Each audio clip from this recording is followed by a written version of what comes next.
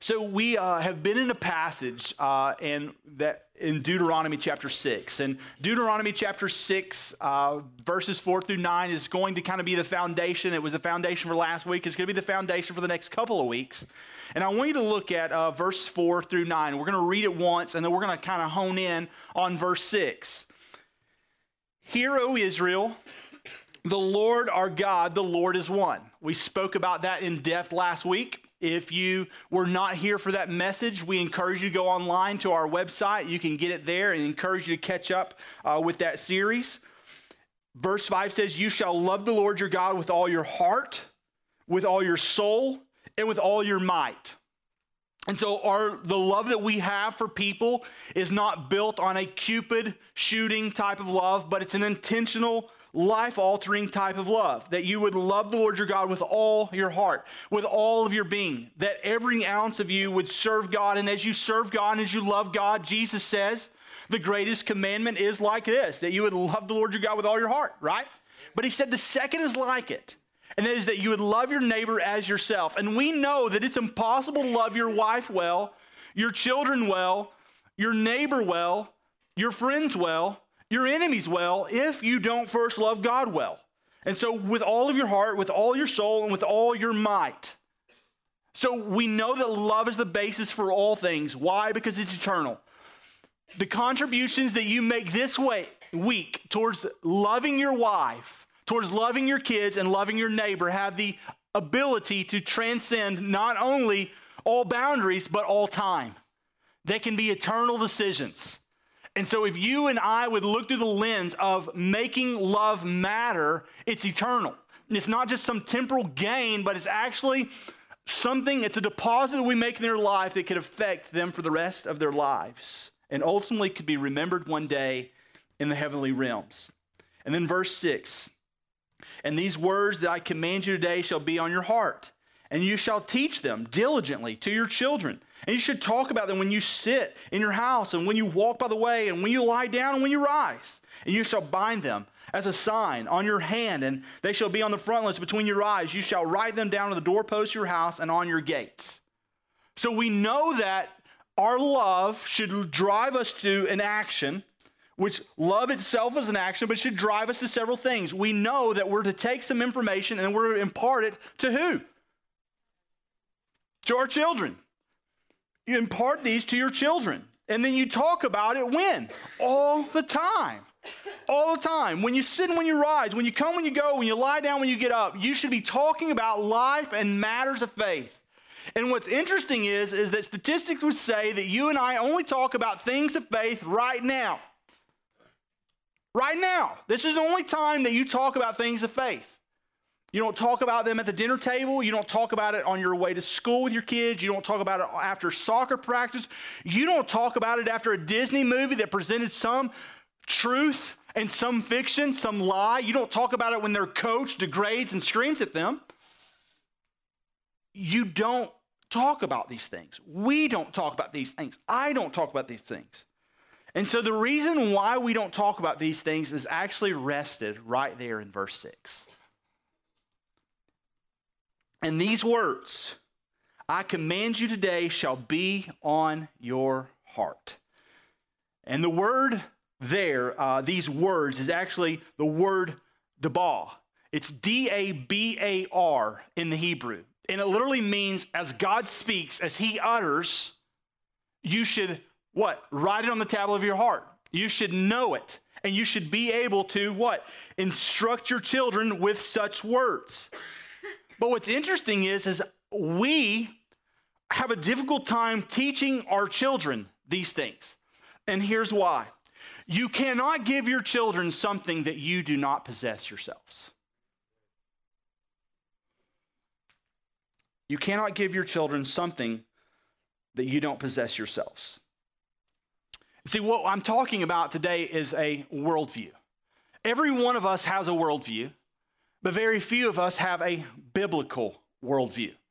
Now, let me give you a definition of worldview so that you and I see it and we can kind of wrap our heads around it before I give you kind of where we are in today's society. A worldview is how a person truly views the world. So it encompasses all these things. It's a person's worldview consists of values, ideas, or fundamental belief system that does these three or four things. It determines your attitude, it determines your beliefs, and ultimately it determines on how you respond or act. It determines your actions. The way I would like to think of it is, as Francis Schaeffer said, it's kind of the lens in which you view all things. So it's almost as if we, in our natural flesh, are born with a set of glasses that are somewhat foggy. And after Jesus Christ comes into our life, he takes the foggy glasses off and he desires to put on a new, fresh pair that sees 20/20 vision. And when you put those things on, you begin to notice that I'm seeing things differently than I formerly did.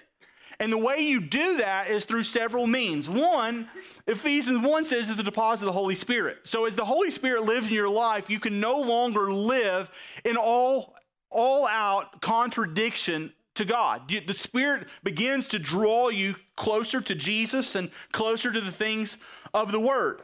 But the Word, the things that are spoken, the things that are uttered, are the things that we are to write and teach. Matter of fact, in John chapter 1, in the beginning was the Word, and the Word was what? With God, and the Word was God. What's interesting is that word there, logos, is a similar word to the Hebrew word debal. Why? Because it literally means to utter. And so we know that in the Old Testament, God uttered through a spoken word to his people. He did it through dreams and visions. At one point, as they mentioned on here, a burning bush, the kids said, right? The Holy Spirit. Then he came in the natural, supernatural flesh, God incarnate, and he spoke among natural beings. And he spoke. He said, there was the Word, and he was present. And now he speaks through the Holy Spirit. And so we know the Father has spoken, the Son has spoken, and even now it is the Spirit who speaks, right? It is truly, verse 4, O Israel, the Lord our God, the Lord is one. He speaks, although he's one, Father, Son, Holy Spirit. He speaks as one. And he says, I am uttering important words. Write those down in your heart and teach them to your kids. And the things that you know about the Word, know about God, actually influence your attitude, your beliefs, and your actions. And it becomes a new worldview, a biblical worldview. Let me put it like this, because some of us have a difficult time thinking like worldview. But let's just say that we were to walk into a rotunda that was a library, and all the way around you, there were books and books and books and books. There were some old books. There were some new books. There were some thick books. There were some thin books. There were some black books, brown books, white books, yellow books, orange books. And as you looked at all of these books, you began to realize that every single one of them had a different title. There were some that said Christianity. There was some that said New Age. There was some that said mysticism. There was some that said Buddhism. There were some that said Mormonism. There were some that said, what? Take your pick. And it's just this library, and then there's a handful that's there in the room that are Christians among all these other people. And that's you and I. We live in a world that's literally a library. You have young and old. You have short and tall. You have thick and thin. You have all different colors. And it's the way that we view our world. George Barnum, the leading guy in statistics among Christian circles, has been in business since 1984, is a guy who is super solid. He quoted this. He said, although most people own a Bible and know some of the content, our research found that most Americans have little idea how to integrate core biblical principles to form a unified and meaningful response to the challenges and opportunities of life. So although most Americans own a Bible, very few are able to use it to interpret its meaning and most of all to apply it to their life, which I think is one of the reasons that people actually really like Stone Point. And the reason why is not because we're super great at a lot of things, but one of the things we hear all the time is that you can put it on a shelf where we could understand. And for so long, our pastors have presented techniques and they've given you so much information, but things that you couldn't necessarily learn and apply. And that's actually, I think, part of the reason that we are where we are. Now, interesting enough, I'm going to give you several statistics to kind of give you the state of our churches, the state of our nation, and I'm going to give you a handful of things that are facing our country even now. And I'm going to show you why we're this way. Interesting enough, a few years ago, I actually read a statistic that said nearly 80% believe that there's a God. Well, Barna said of one of 10 areas of research that he found super interesting in 2015, one of those was this: 78% of Americans would believe that there is a God. 78% of Americans believe that there is a God. But what's interesting is when you start talking about it, as the old country song would say, you love God, you love your family, and of course you love the good old US of A. What he said is we've actually got all of those things out of whack. And family is the top priority, with country second, God third, amidst of several other things. And look at this, 62% said family is their top priority. 10% lower than that. So at 52%, people would say country is the most important. And then from there, it goes to God. And 38% of Americans would say God is the most important thing. And so they would say God, family, country, etc. But for the most part, it then falls in line with many other things: ethnic groups, career, your state, even your community, which are all bringing in numbers that got them in the top 7. Now, what's crazy is this: if you have 78% of your country who says, I believe in God, but yet 38% of them would say that faith is the top priority, you know we're already heading the wrong direction. Why? Because in Matthew 7, Jesus said, you'll know those who are my disciples by their fruit. Their actions will actually determine their belief system. Their thoughts, the things they perceive, and the decisions they make will show you who they really are. And what's interesting is that we look at these and we may not, it's not too big of a deal. But get this, 50% of the U.S. would say that the Bible is real, and 79% of those who claim to be born again. So 4 out of 5 almost would say that the Bible is real. So out of the 78% that you have that believe that there is indeed a God, 38% of them say their faith is the most important thing. Of those, you have what? 80% of those who would say they believe the Bible to be true, that it's relevant, that the stories are real. So they would almost say in some way that the Bible is a legitimate contender and something we should read. Is that what y'all get? Yes? So if the Bible is a legitimate contender, it should be on our book list. It should be something that's on our Kindle. It should be something that we read occasionally. Why do the other numbers that I'm about to give you follow? 36% of Americans and only 46% of Christians, people who claim to be born again, believe that there's an absolute truth. Meaning that the Bible actually dictates your response in life. That there's a fixed point, that there's something that you would say, regardless of what society is saying, regardless of what Supreme Court justices are voting on, regardless of what our president or our mayor or anybody in politics is pointing us to, regardless of what Planned Parenthood is doing, regardless of what other churches are doing, there's one source that's a fixed point of truth that we're going to determine. Only, listen, 46% of believers, people who claim to know and follow God, would say that the Bible gives you that. 70% of our nation says, though, that they believe that God is an all-powerful, so omnipotent, all-knowing creator and lover, that he knows all things. He's the creator of the universe. 93% of Christians would say that. So they would say, like, I believe in the Bible, believe it's a great book, we should read it. I believe that God is all-powerful. I just don't believe that everything that's in there is real. Interesting enough, look how it goes, though. Only 56% of people, Americans, all the way across the board, actually believe that Jesus lived a sinless life. Actually, that's among Christians. Let me show you this next one. So, see all these circles here? 62% were boomers, elders, 58% were boomers, and then it continues all the way down to millennials. Well, millennials is the lowest. I'll show you another staggering statistic. And 56% is actually down from 62% in 2009.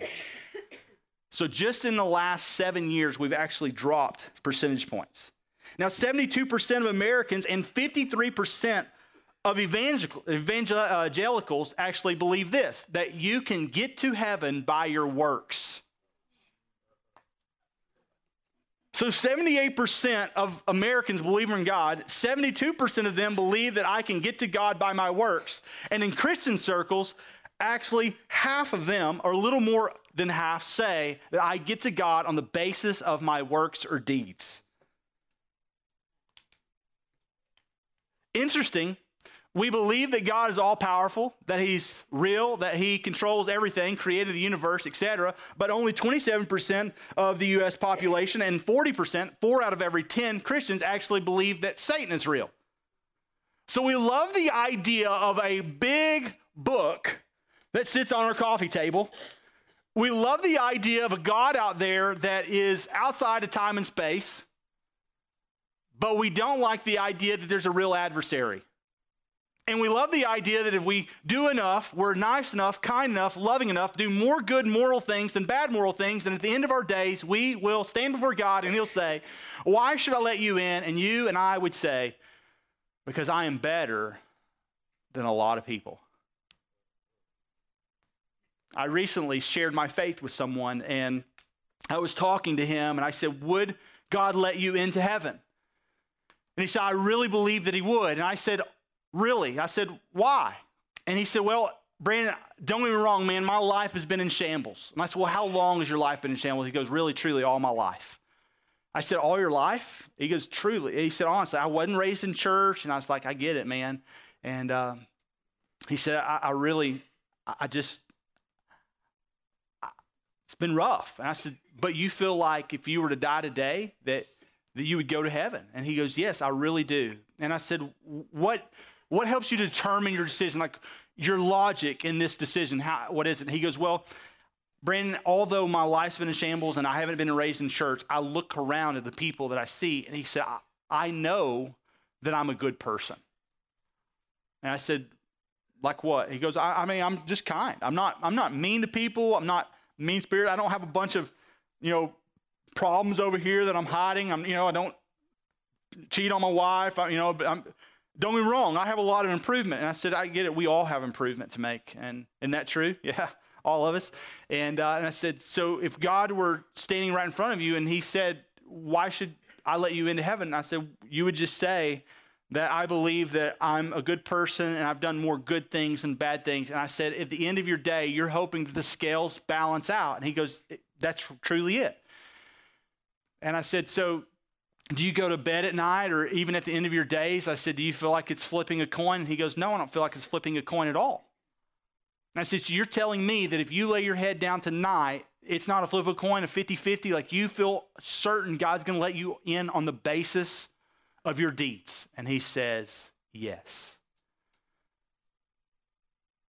What's awesome is we spend the next 2 hours talking about the Bible and the scripture and what God really says. And that gentleman is now a believer in Jesus Christ.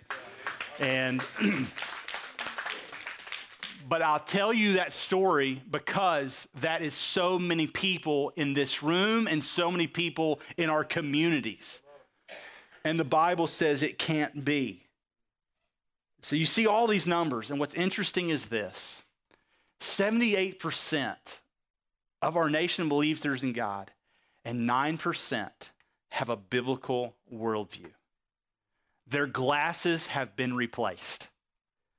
Among millennials, born from 1980 to about 2000, half of 1% have a biblical worldview.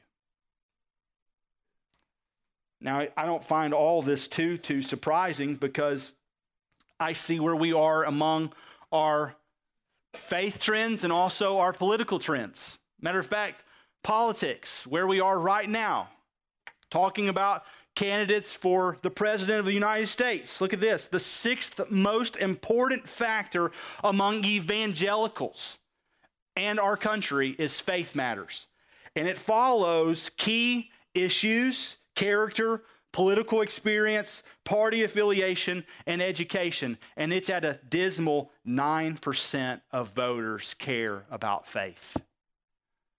So we would rather care about building walls around our country than we would about making God and His Word the key issue where we make our decisions.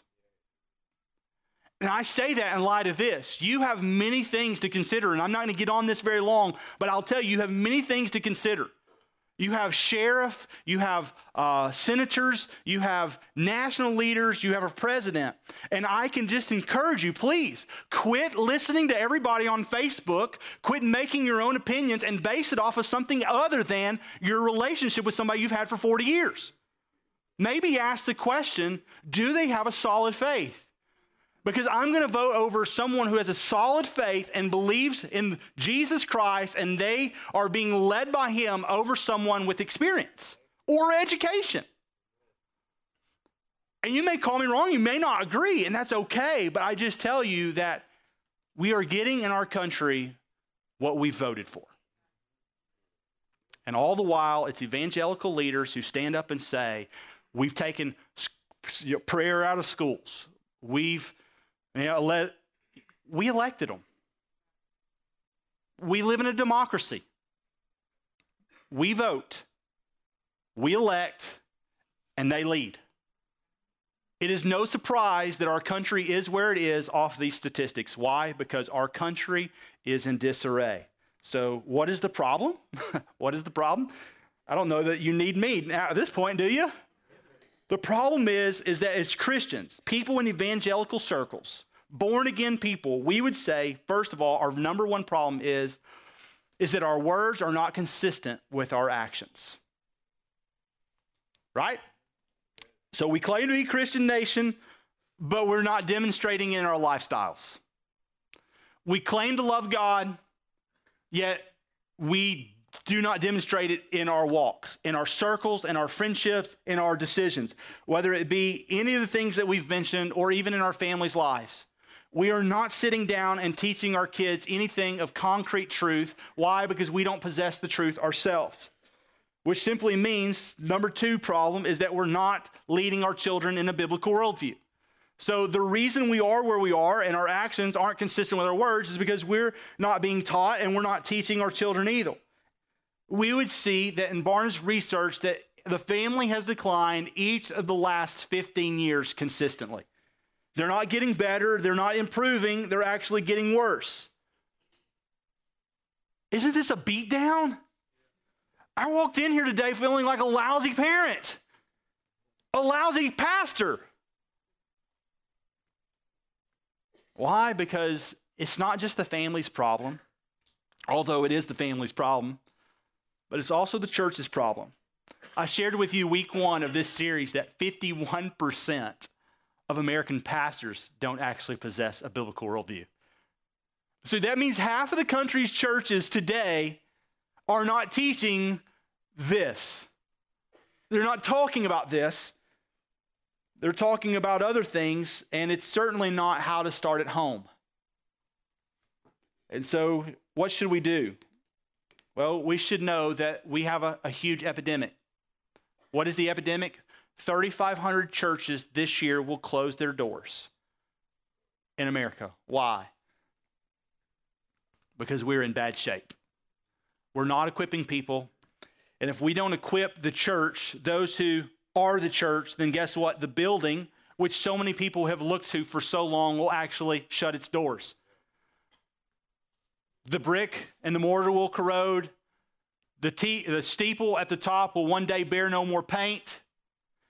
It will sit in the middle of a community and no one will attend.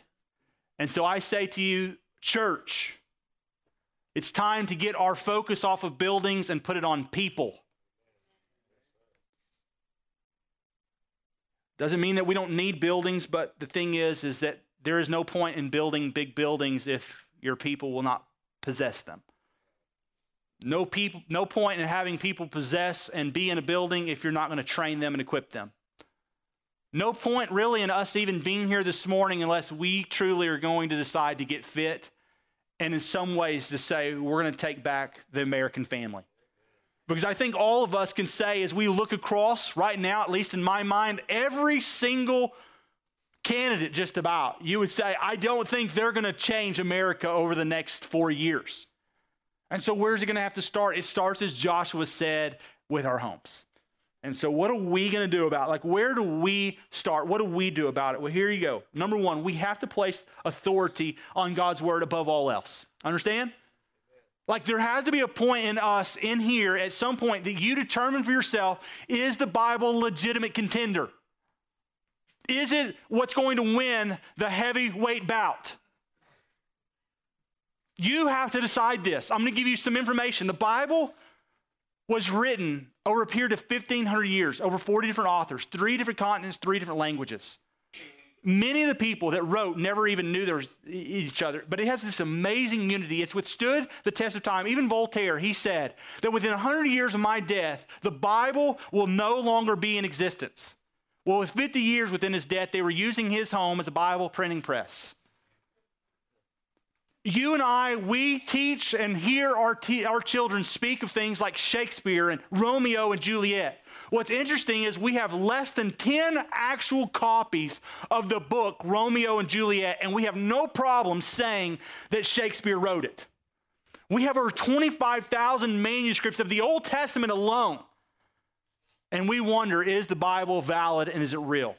We have every fragment of the Old Testament with the exception of one book, and that's Esther, that was found in the Dead Sea Scrolls in the Qumran community in the 1940s and 50s. And yet we as a church can't decide whether or not that's the fixed point of truth. Even Paul says to Timothy, what? In 2 Timothy 3:16, all scripture is God-breathed and is profitable for teaching, for reproof, for correction, and training in righteousness. That means that we're going to take our children and make them to look more like Jesus. It's got to start with a fixed point, a constellation in the sky, and it's the Word of God. Has to be the Word of God. Why? Because as everybody else is tossed to and fro, as they look here and there for answers, there's got to be one fixed point of truth that our society is based off of. And for us, as for me and my house, if you uttered those words, it has to be the Bible. 2, you have to be devoted to biblical teaching, application, prayer, and accountability, and our mission at Stone Point Church. Jesus and John was praying the high priestly prayer for his disciples. And it's an amazing, amazing prayer. He says, God, you have entrusted them in my care. I have protected them. There was only one that slipped out of my hands. And he said, and it was because it was purposed in advance. And that was who? Judas. But look what he says, starting in verse 14 of John 17 through 19. He says, I have given them your word, and the world has hated them because they are not of the world. Sound familiar? Just as I am not of the world. I do not ask, Lord, that you take them out of the world, but that you keep them from the evil one. So the question is, why, after your conversion, did God not just rapture you to heaven? Because there's an intentional purpose in leaving you here, so that you would demonstrate your faith and your worldview to other people, that people would see the differences made in you. And what's interesting is he says, I'm not going to take them out of the world. He says, but I do pray that you would protect them from the adversary, the very one who could get them off their course. Would you say that Satan has got us off our course? Yes. Look at verse 16. And they are not of the world, just as I am not of the world. Look at 17. Sanctify them in truth. Your word is truth. Sanctify them in the truth because your word is truth. Listen, you and I, our church, your family will not be spiritual champions apart from a fixed point of truth, which is, as Jesus says, the word. But if I were to ask you, when's the last time you studied the word? When's the last time that you wrote a scripture on your mirror and memorized it? You would say, I don't know. If I were to poll our kids in kids ministry and I were to have them stand and recite scripture, they would stand longer than their parents. We would stumble around with scripture memory. We know enough about the Bible to be dangerous, but we don't know enough about the Bible to train our kids or to reach people for God and his work. Verse 18 then says, as Jesus says, as you sent me into the world, so I have sent them into the world, and for their sake I consecrate myself, that they also may be sanctified in truth. Jesus, I give up my life so that the Spirit may manifest their life, and you may lead them towards love and good deeds, that they would be spiritual champions based off of the Word. Do you know what's interesting? A book that just came out by Ed Stetzer and Warren Bird. 3,500 churches closed their doors this year. Do you know that? Get this. But the trend has stopped. Why? Because this year there will be 4,000 new churches planted in the States. And what people are seeing in this book called Viral Churches, they report, as Tim Keller said, the only way to increase the number of Christians in a city is to plant thousands of new churches. Because churches are reaching people like the traditional church and the churches of America that have been here for 100 years are no longer doing. So are we going to be about church planting here? You better believe it. We are. And we're going to keep pouring money into that effort. Why? Because we have people to reach. And then listen, lastly, we're going to be committed to training families. We are going to put resources and energy into training. We are actually going to add on to this campus. I just told you earlier, we don't need bigger buildings, right? But we do need strategic buildings. And we need a space, and we're going to bring it off this north side. And guess what? Who's going to have to pay for it? The church. We're not going to do bake sales. We're not going to do community-wide events. We're going to ask you to say it's important enough for my family that I could contribute $250 as a family so that we're able to add on to this building. And we want you to help us add a resource area strategically designed as a point of reference for your family that you can go in a moment's notice at the end of a service, before a service. You can talk to one of our pastors. You can learn about Connections Point, but more than that, you can grab real, tangible resources that you can take home with you for free. And they talk about every instance of life that you are talking about: marriage, divorce, homosexuality, dating, anything that we have in our culture, a biblical approach to it. We'll tell you more about that later, but you need to know we have been preparing that for months already. And I'm excited to tell you more about that. Why? Because 2 Timothy 3:16, I just read it to you. It says, all Scripture is breathed out by God and profitable for teaching, for reproof, for correction, and training in righteousness. Yes? But our job is to be committed to those things because that's what it does. But look at verse 17, and that is, so that the man of God may be complete, equipped for every good work. And so, can I tell you we have work to do? Yes. Can I tell you where the solution lies? In the Word of God. And then not only that, we have to, as a church and as churches in the States, devise real, tangible, applicable plans to get you as parents, as grandparents, resources in your hands, and then at that point, you have to use them. You have to be strategic, and we're going to talk about that next week. Teaching your kids when they sit and when they rise. Tune in for next week as we talk about biblical parenting and teaching. Struggling in your home?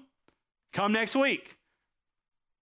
Know that there's some family members that their life is in shambles, that they can't get things together? Bring them next week. I think it's going to be awesome. The family is where change begins. And here's what's interesting. Many of us in here would say, I'm not satisfied with where my family is, in our faith, in our finances, in our spiritual life, in our marriage, in our parenting, all of these things. And you know what's interesting? The very one who can change the outcome is you. And so may God impress that upon your hearts. And as leaders here at Stone Point, may we be devoted to equipping you the best we know how so that you are not the same person next year as you were this year. Amen? Let me pray for you, church. God, we love you and we thank you for your word. We thank you that you have imparted truth to us. Father, we pray that you would be with us, guide us, direct us, and help us to love well, to serve well, to live well, and do it all from a fixed point of truth called the Bible, the Word that's living and active, sharper than any double-edged sword. It divides the joint and the marrow. So, Lord, would you come in and divide our hearts? Lord, help us to be committed to you In Jesus' name we pray. Amen.